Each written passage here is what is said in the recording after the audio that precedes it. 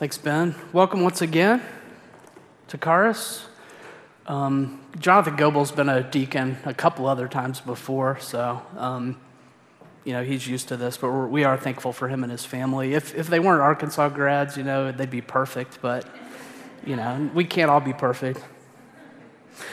Well, it's so important to have the right expectations, right? As many of you know, two of the guys in our office just became dads for the first time in the last couple of months. I remember at least one time, Aaron coming into the office, clearly exhausted, and saying something along the lines of, "Wow, I didn't expect this."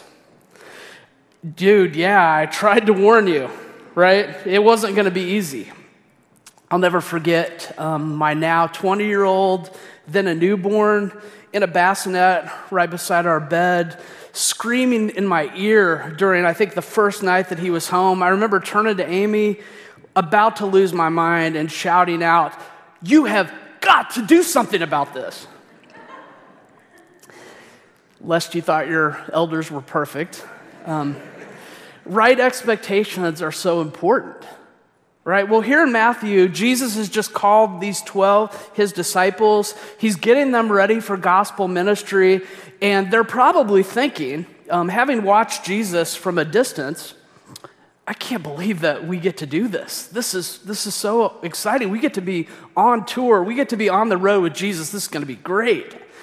But they have no idea what's coming, and we see Jesus here breaking the news to them. Soon, they're going to be doing some screaming themselves.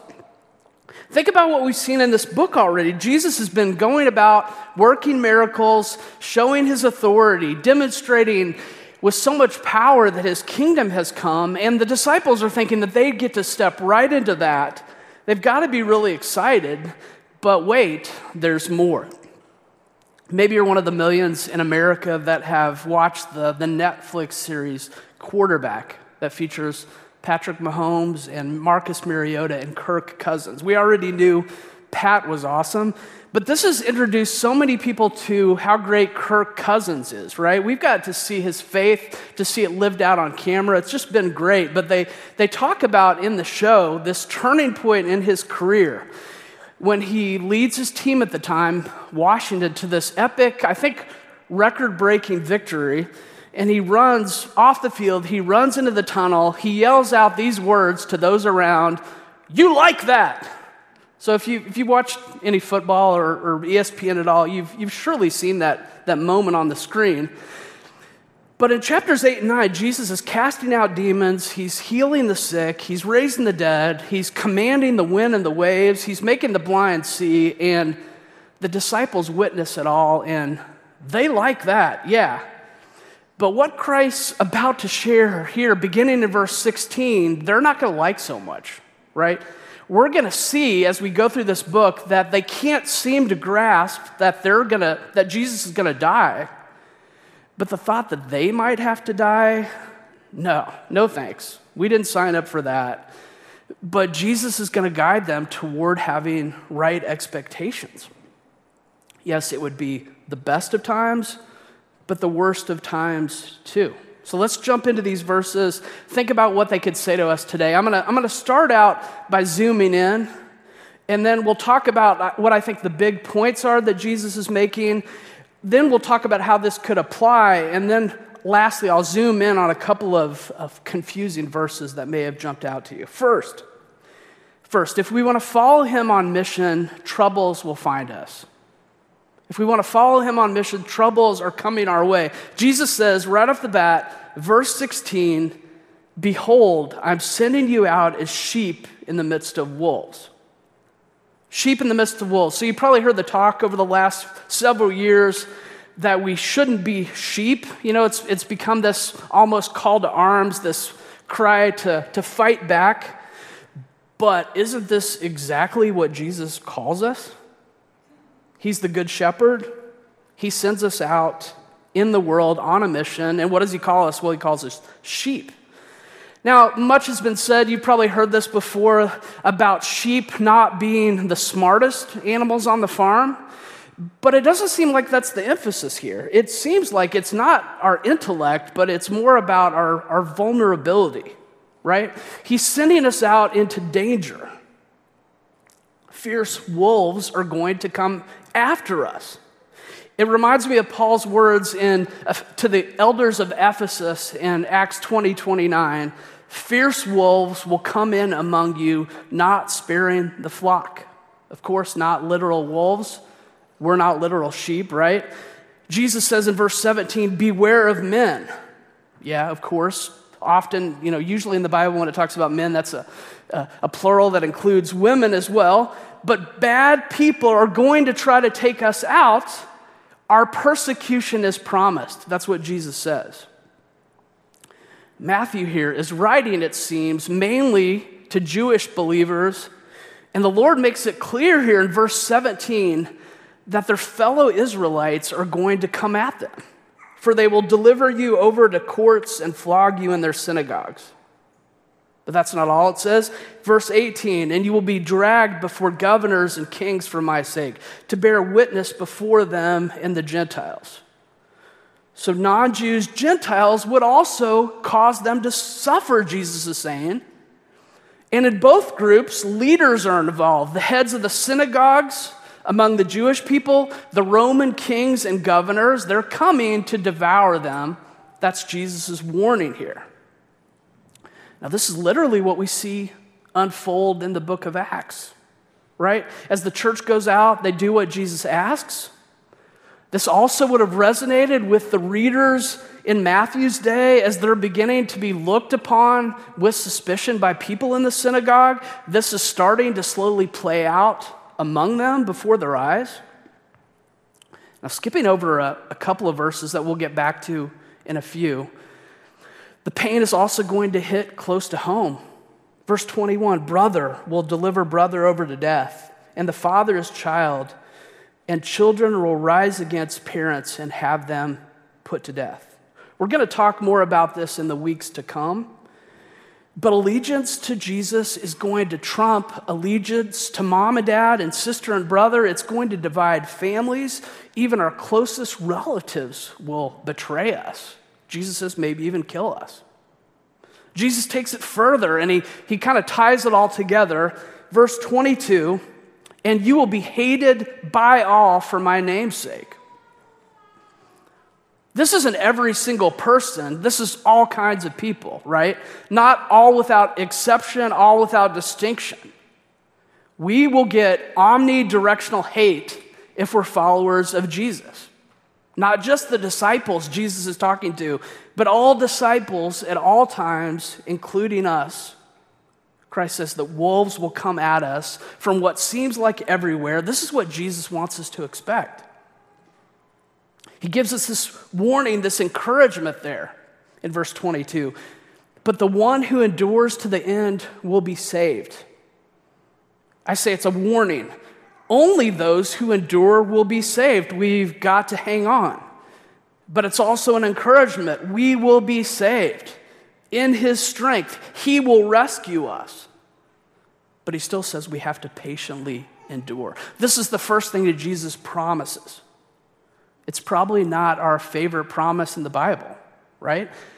But this is what he says is coming to them, to us. This is meant to be our normal as his people.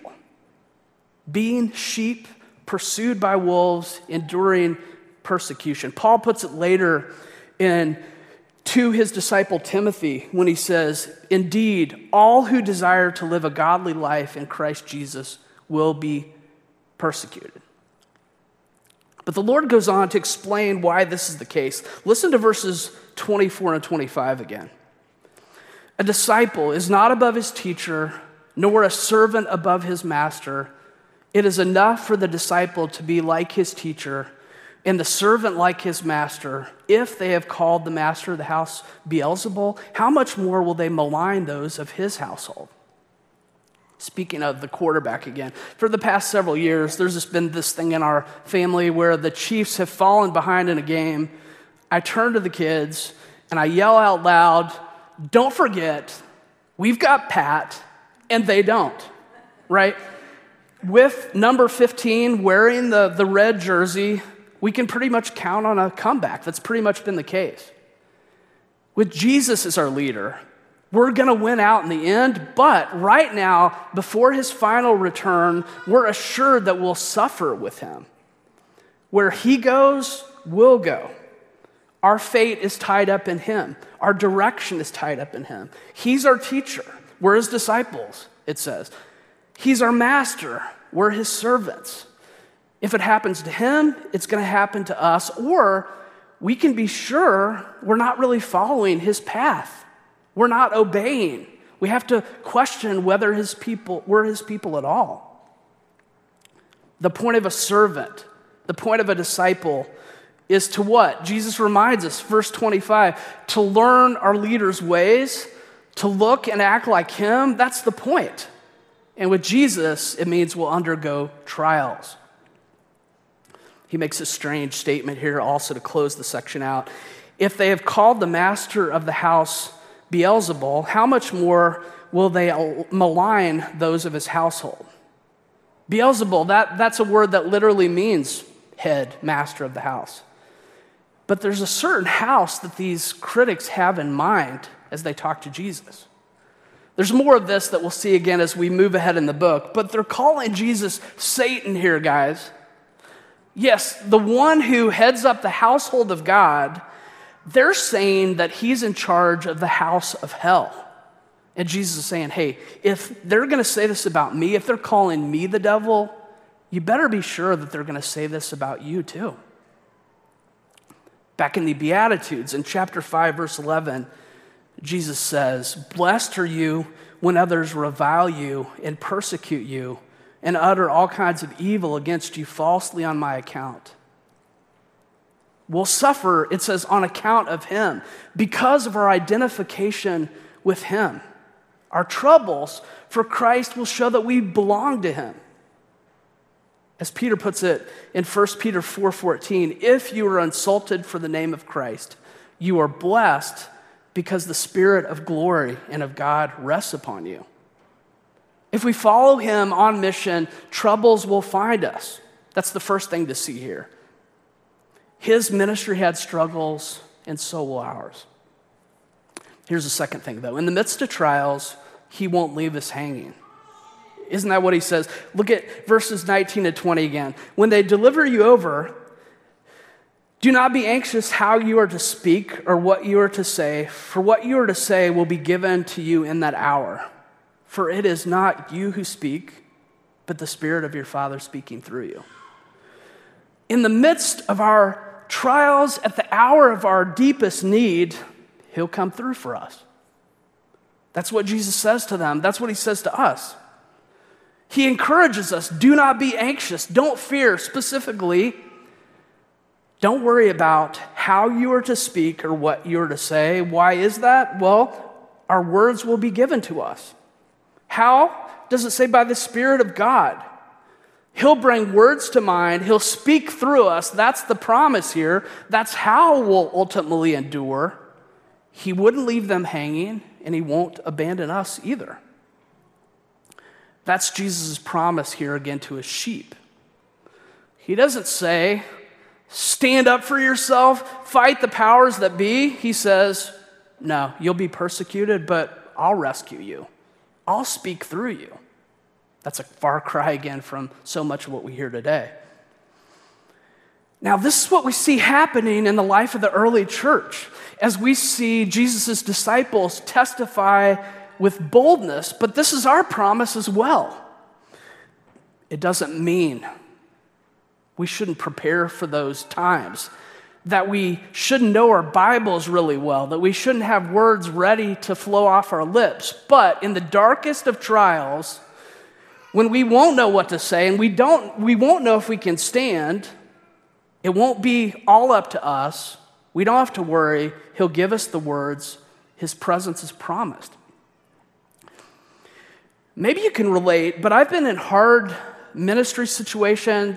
I've faced some hard conversations and I've prayed and I've been met with God's help. I've felt the Spirit's presence during those times. How much more will the Spirit of God show up and show out in times of really intense pain? Persecution is promised here, but his presence is too, and that should be such a comfort to us. Here's the problem that I just want to say out loud. It's awkward. I'm a pretty awkward guy if you know me, but don't these verses just feel miles away? Don't they feel foreign? Don't they feel outside of our experience in the U.S. of A? I want you to picture something with me. We're together in a park. We're with all of our Christian friends. We're relaxing, having fun. We're tossing around a football. We're grilling some burgers. And we look over and we see this cave over under some shady trees. We hadn't noticed it before. We tiptoe over there. We gaze inside. It looks dark and scary. Feels kind of cold. Looks like some sort of tunnel. But we hear Jesus calling us in there. There's this sense from the Spirit we're supposed to enter, but there's all these unknowns. What could be on the other side? What's in there? But we do have these promises from God that things could get hard, but he's going to protect us. He says, I'll be with you. We're standing there. We look back at the park with longing at what we see. Things feel under control over there.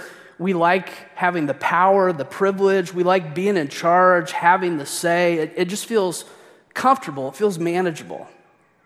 We stand there and we don't want to say that these verses don't apply to us.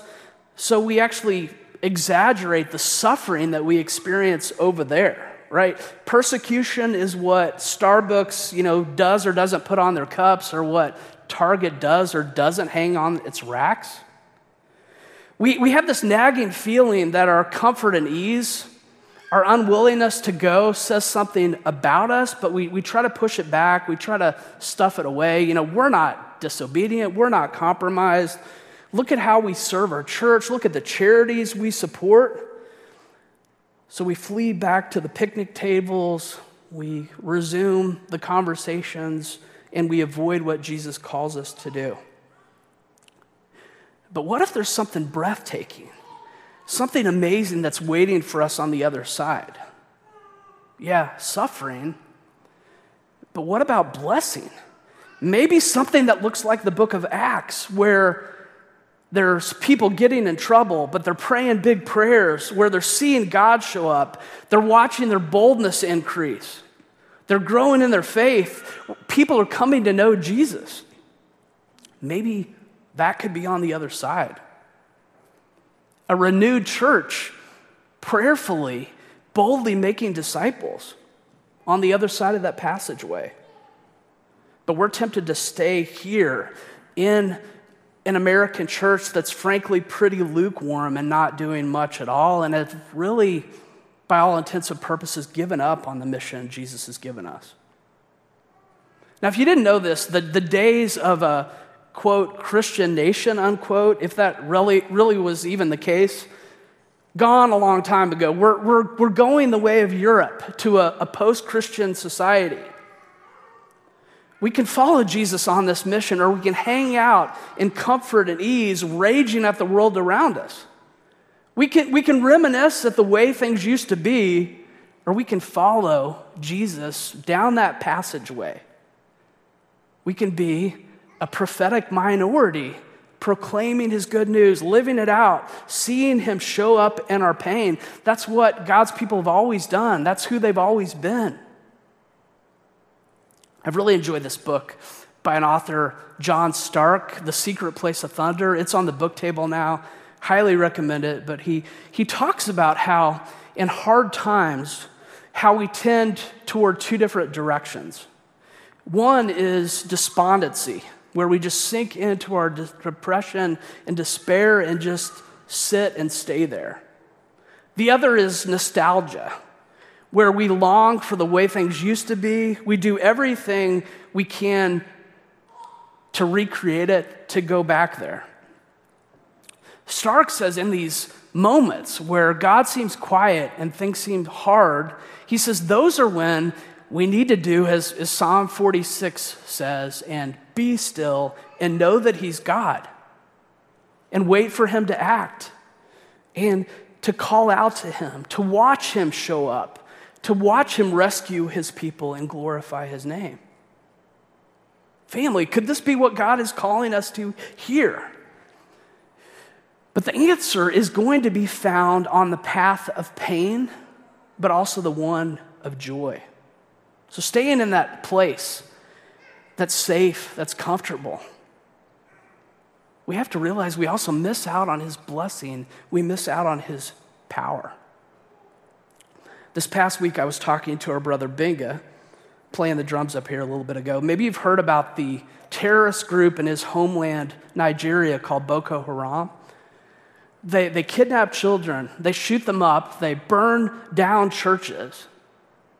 Benga remembers as a kid living in serious fear when believers' cars and homes were being burned.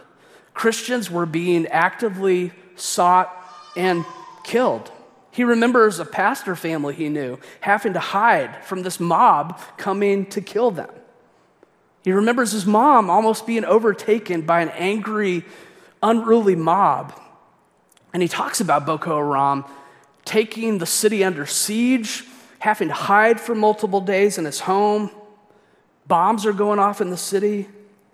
That was his childhood. Fear because they were Christians, and that's still what believers are facing there today. Again, where we're at in America, what we experience here, that isn't the experience of the church throughout history. It's not the experience of the church for so many in the world today. Persecution is real, and the Spirit is at work. And again, they say the seed of the church is the blood of the martyrs. That's been so often how God has worked and brought revival. The place in the park again, comfort, ease. It's a mirage. It's passing away. And it is the way that leads to death. Will we follow Jesus where he leads? Because that is where life is found. Church, we have to embrace and endure persecution and pain, trusting in his presence and power. But I want to ask, what will have to change for this to be something that seems a little more near? I think it's pretty simple that we just need to live as the missionaries that Jesus calls us to be here. Me, everyone here.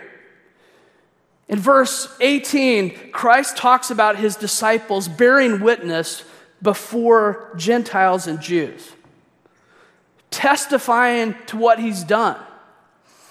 That's what we do when persecution comes near, but it's also what causes the suffering in the first place. And I think as we go through Matthew, as we go through the Bible, it really comes down to basically two things: speaking the truth and walking in love. Think with me about the world of this passage. Matthew, the book of Acts. Who was king? Caesar, right? He was the emperor. He was the one that was called Lord. It was his face that was on the coins, right? His empire was expanding across the globe. People were taking that message far and wide, more than often by force. You could believe any god you wanted to there. No problems there, but if you said there was just one way, that someone else was Lord, that you had to bow down with him, now that was a problem. That world isn't as far away as maybe it seems. What does Christ ask us to do? To go proclaim, to go announce, to herald, to gospel that he is the king, that we have to submit our lives to him, that we can't just define ourselves any way we want. We have to be under his kingship. We have to go and proclaim that he's the only king, that he's the way, the truth, and the life. Him and him alone. No other gods, no other presidents. We're his. We go and proclaim his coming kingdom, where he'll return and judge. He'll make everything new. He'll vindicate his children. He'll judge all rebels. And the only way to flee that wrath that's to come is to run to his cross. This is what we proclaim. We speak truth. And that's not easy. It wasn't easy then. It's not easy now. But we also walk in love, right? As we see Jesus here in the Gospels, he goes around listening and healing, holding babies, welcoming the outcasts. He tells us to love our neighbors as ourselves. We see him go and meet needs. He serves in word and deed. We care about souls and bodies. We welcome people into our homes. We eat meals with those that others neglect. We don't just proclaim truth, we live in love. And as we do that, we break stereotypes. We confuse many we come to know that can't fit that equation in their heads. We say hard words, but we do kind deeds. And as a result, the Spirit works. Many are drawn to us, but also many get mad as we bear witness. The early church, they got wrath from all sides, from Gentiles and Jews, from relativists and legalists. If we seek faithfully to live out God's word in our city, in our world, we're going to get anger from all directions as well, just as Jesus predicts here. If on one hand, we did all we could to care for children, for the unborn, for orphans, on the other, we stood against racism and called out evils across our land. If on one hand, we modeled God's vision for sex, we held out his design for marriage, and on the other side, we welcomed immigrants and refugees, we'd get grief from both sides. We'd need the Spirit of God for sure. And this is the way the early church lived, and they were turning the world upside down. I'll get to that graphic in a second. Now, I love the ampersand, okay? You probably heard me say that before. I've always told my kids, most things are both and. I hate being backed into a corner. I hate, trying to deny tension that exists. I've been reading through this really great book by this guy named Chris Watkins, and he has a better way to put it. And he urges us what he calls diagonalization. Diagonalization, big word. I think he made up that word. But what he's saying, you don't just have race over here and the unborn over here and just say that we're a people that cares about both. No, he's saying we have a way of looking at the world that cuts through both of them on the diagonal, a faith that takes everything upward, that goes deeper and higher. We have a view that values life because we're made in God's image. Yeah, from the womb to the tomb, but also in all its diversity, from every tribe and tongue and nation. So the gospel gives us something that transcends both perspectives. It's greater than both and. It's glorious. But it's also something that ends up making people on both sides pretty mad. Now, today, we're more likely in America to make people upset as they look at the way that we act, I'm afraid to say. Pastor Dave Adamson put it this way: if the world hates you because of Jesus, that's expected. If the world hates Jesus because of you, that's a problem. Other times we end up offending people because we're bowing down to another king, to money, to sex, to power, to a political party, and then not acting like Jesus, but talking about Jesus. But if we're honest, so much of the time, we're just living in fear. I am. We're not hated at all because we're too much controlled by the approval of others. And we don't share or live out what Jesus teaches here at all. So I say, let's abide in Jesus. Let's draw near to him. Let's look increasingly more and more like him. And that will carry us away from this place of comfort and ease, but toward this place of life and blessing. But if we're following Jesus, things are not going to be easy. I love the way Platt puts it, David Platt. Everyone who wants a safe, carefree life, free from danger, should stay away from Jesus. The world responds with hostility to him. So we are conformed to Christ more and more. The world will respond to us more and more as they responded to him. If you want to avoid being betrayed, hated, or persecuted, then don't become like Christ. We are so prone to sit back and settle for religious routine and comfortable Christianity because it's safe. And the world likes us in that mode. As long as we live lives just like everyone else, going to church on Sunday and keeping our faith to ourselves, we will face little risk in this world. The only problem is that we will know so little of Christ. But when we do know Christ and when we're becoming like him and proclaiming him, things will not be easy for us. The more Christ is manifest in your life and in your family, the harder it will get for you in this world. So church, let's do what he asked. Let's believe him as we go. Let's embrace and endure persecution and pain, trusting in his presence and power. Okay, so there's a couple of sentences there, and I could do a sermon on both of these, but I'm sure they stood out to you. They did to me, and they're confusing, but I think they help us get to a mindset as we go together on mission for him in our world. So first, there's that line in verse 16 where Christ tells us to be wise as serpents and innocent as doves. Wise as serpents and innocent as doves. What does that mean? Well, I think it says, as we go, we have to be thoughtful. So one book that I love that I recently reread is called The Hiding Place by Corrie ten Boom. You ought to read it if you haven't. But back in World War II in Holland, Corrie and her family end up helping and harboring Jewish people who are fleeing from the Nazis.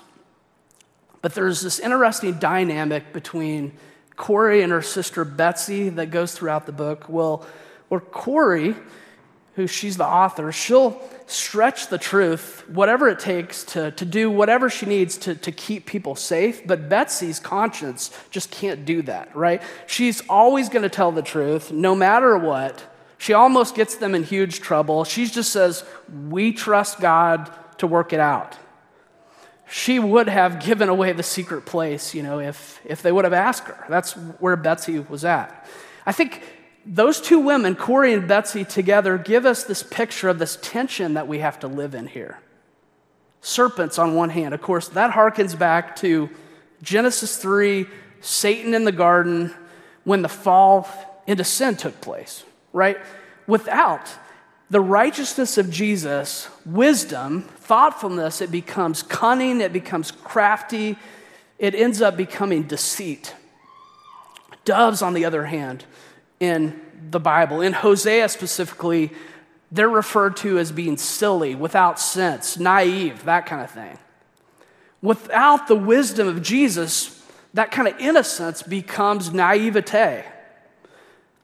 And so as we walk around in the world with wolves all around, we have to, on one hand, be perceptive. We have to be discerning. But on the other, we have to have integrity. We have to show vulnerability. We just have to be thoughtful. Again, I wish I had another 30 minutes to talk about this. But second, there's that statement in verse 23. As we go, we need to be hopeful. We need to be hopeful. Verse 23, when they persecute you in one town, flee to the next. For truly I say to you, you will not have gone through all the towns of Israel before the Son of Man comes. Okay, we're not called to actively go around and try to find persecution. Now, that's not what Jesus is saying here. And he even says here, if we encounter it, it's okay to hide. We're encouraged here to flee. But what about the end of the statement? Before the Son of Man comes, was Jesus wrong? Should we doubt God's word? That's the way a lot of people read this. Well, Jesus said they would be out doing ministry and he'd come, and clearly that hasn't happened, so, you and your Bibles, bless your heart, right? There's just more to it than that. Some people have said that this refers to Jesus coming back resurrected from the dead, interrupting what they're doing there. Oh, it's me again. Oh, hi, Jesus. Some have said that. Others have pointed to God judging the Jewish people in 70 AD. I don't know if you know about that. 70 AD, God judged his people using the Romans, and the temple was destroyed, the city was messed up, and those who weren't killed, they fled, right? I actually lean toward that view, to that fall of Jerusalem back in that day. That verse came true. The Christians were there. They were busy sharing the gospel all across Jerusalem. God came in judgment, and they had to flee the Holy Land. Now that verse, like so many that we see in the New Testament, it fits that historical situation, but it points ahead. It reaches ahead to something bigger and greater. And it points ahead to our day, the one that's yet to come, the one that gives us a lot of hope. One day, if we're here, but our heirs, one day our ministry will be interrupted by the coming of Jesus. We're not going to get to all the places we want to go, and he'll come back riding on the clouds. Our suffering will come to an end with the coming of Jesus. He'll set up his kingdom fully, finally, once for all. So as you and I do ministry and as we endure persecution, we should be hopeful people. He's coming. He's going to save us. He's going to vindicate us. So thoughtful and hopeful. That's this mindset we need as we're his missionaries. So, as I wrap up, church, what if we read the Gospels along with Acts and we actually believed it and acted like it? What would happen? We would find pain, I'm pretty convinced, but his presence, as he promises. Christ's words here, Matthew 10, they would come to life, right? When I finished up seminary, graduate school for ministry, my wife realized that her expectations were a little off. I started talking about this thing called church planting, and she got pretty nervous. So she had this vision in her head of me taking this job at this cute white church out in the country, with the white picket fence. You've driven by those. And then everything playing out kind of like a Little House on the Prairie book, right? Heading into an established church like that, it has its whole list of challenges, but church planting is kind of a whole different animal. Let me be clear, I had no idea what I was getting into either, but as I tell people all the time, it's been the hardest thing, but it's been the greatest thing as well. What are your expectations for Christian ministry? For what it means to serve Jesus in the world? Think about what Jesus says here again. Do you like that? Or do you want something else? In the coming weeks, as we keep rolling through Matthew, Jesus is going to keep telling us what it will all cost. We'll hear these words in chapter 10, and whoever does not take his cross and follow me is not worthy of me. Whoever finds his life will lose it, and whoever loses his life for my sake will find it. It's all worth it, Karas. We can't forget that. Not only do we expect trials, we expect him to meet us in the midst of them. We look ahead to a new heavens and a new earth where all of this pain will cease forever. He promises that we'll experience life. This fall in Karas, in our MCs, we're going to be talking about making disciples, about sharing our faith, about seeing people come to know Jesus. Let's commit to devoting ourselves to doing that no matter the cost. And as we do, let's pray that God would renew us, that he would fill us with zeal to go out for him, that he'd give us boldness as we encounter abuse. Let's embrace and endure persecution and pain, trusting in his presence and power. Let's pray. Father in heaven, strengthen us for what you call us to do. Lord, shake us out of our comfort, our apathy, and let us hear these words as just a challenge, but also just as a way to pursue real life and true joy. We ask this in Christ's name, amen. Well, the reality, of course, is we don't live up to these words very well, and Jesus knows that. And he not only will work in us and through us, but he rescues us, he forgives us, he saves us. And every week in Caris, we celebrate the Lord's Supper. We have this family meal where we remember and rejoice in what Jesus has done for us, where we remember his body broken for us so that we could be forgiven. We remember his blood poured out for us so that we could be made whole. We rejoice in the cross. We wait for the day when he'll return and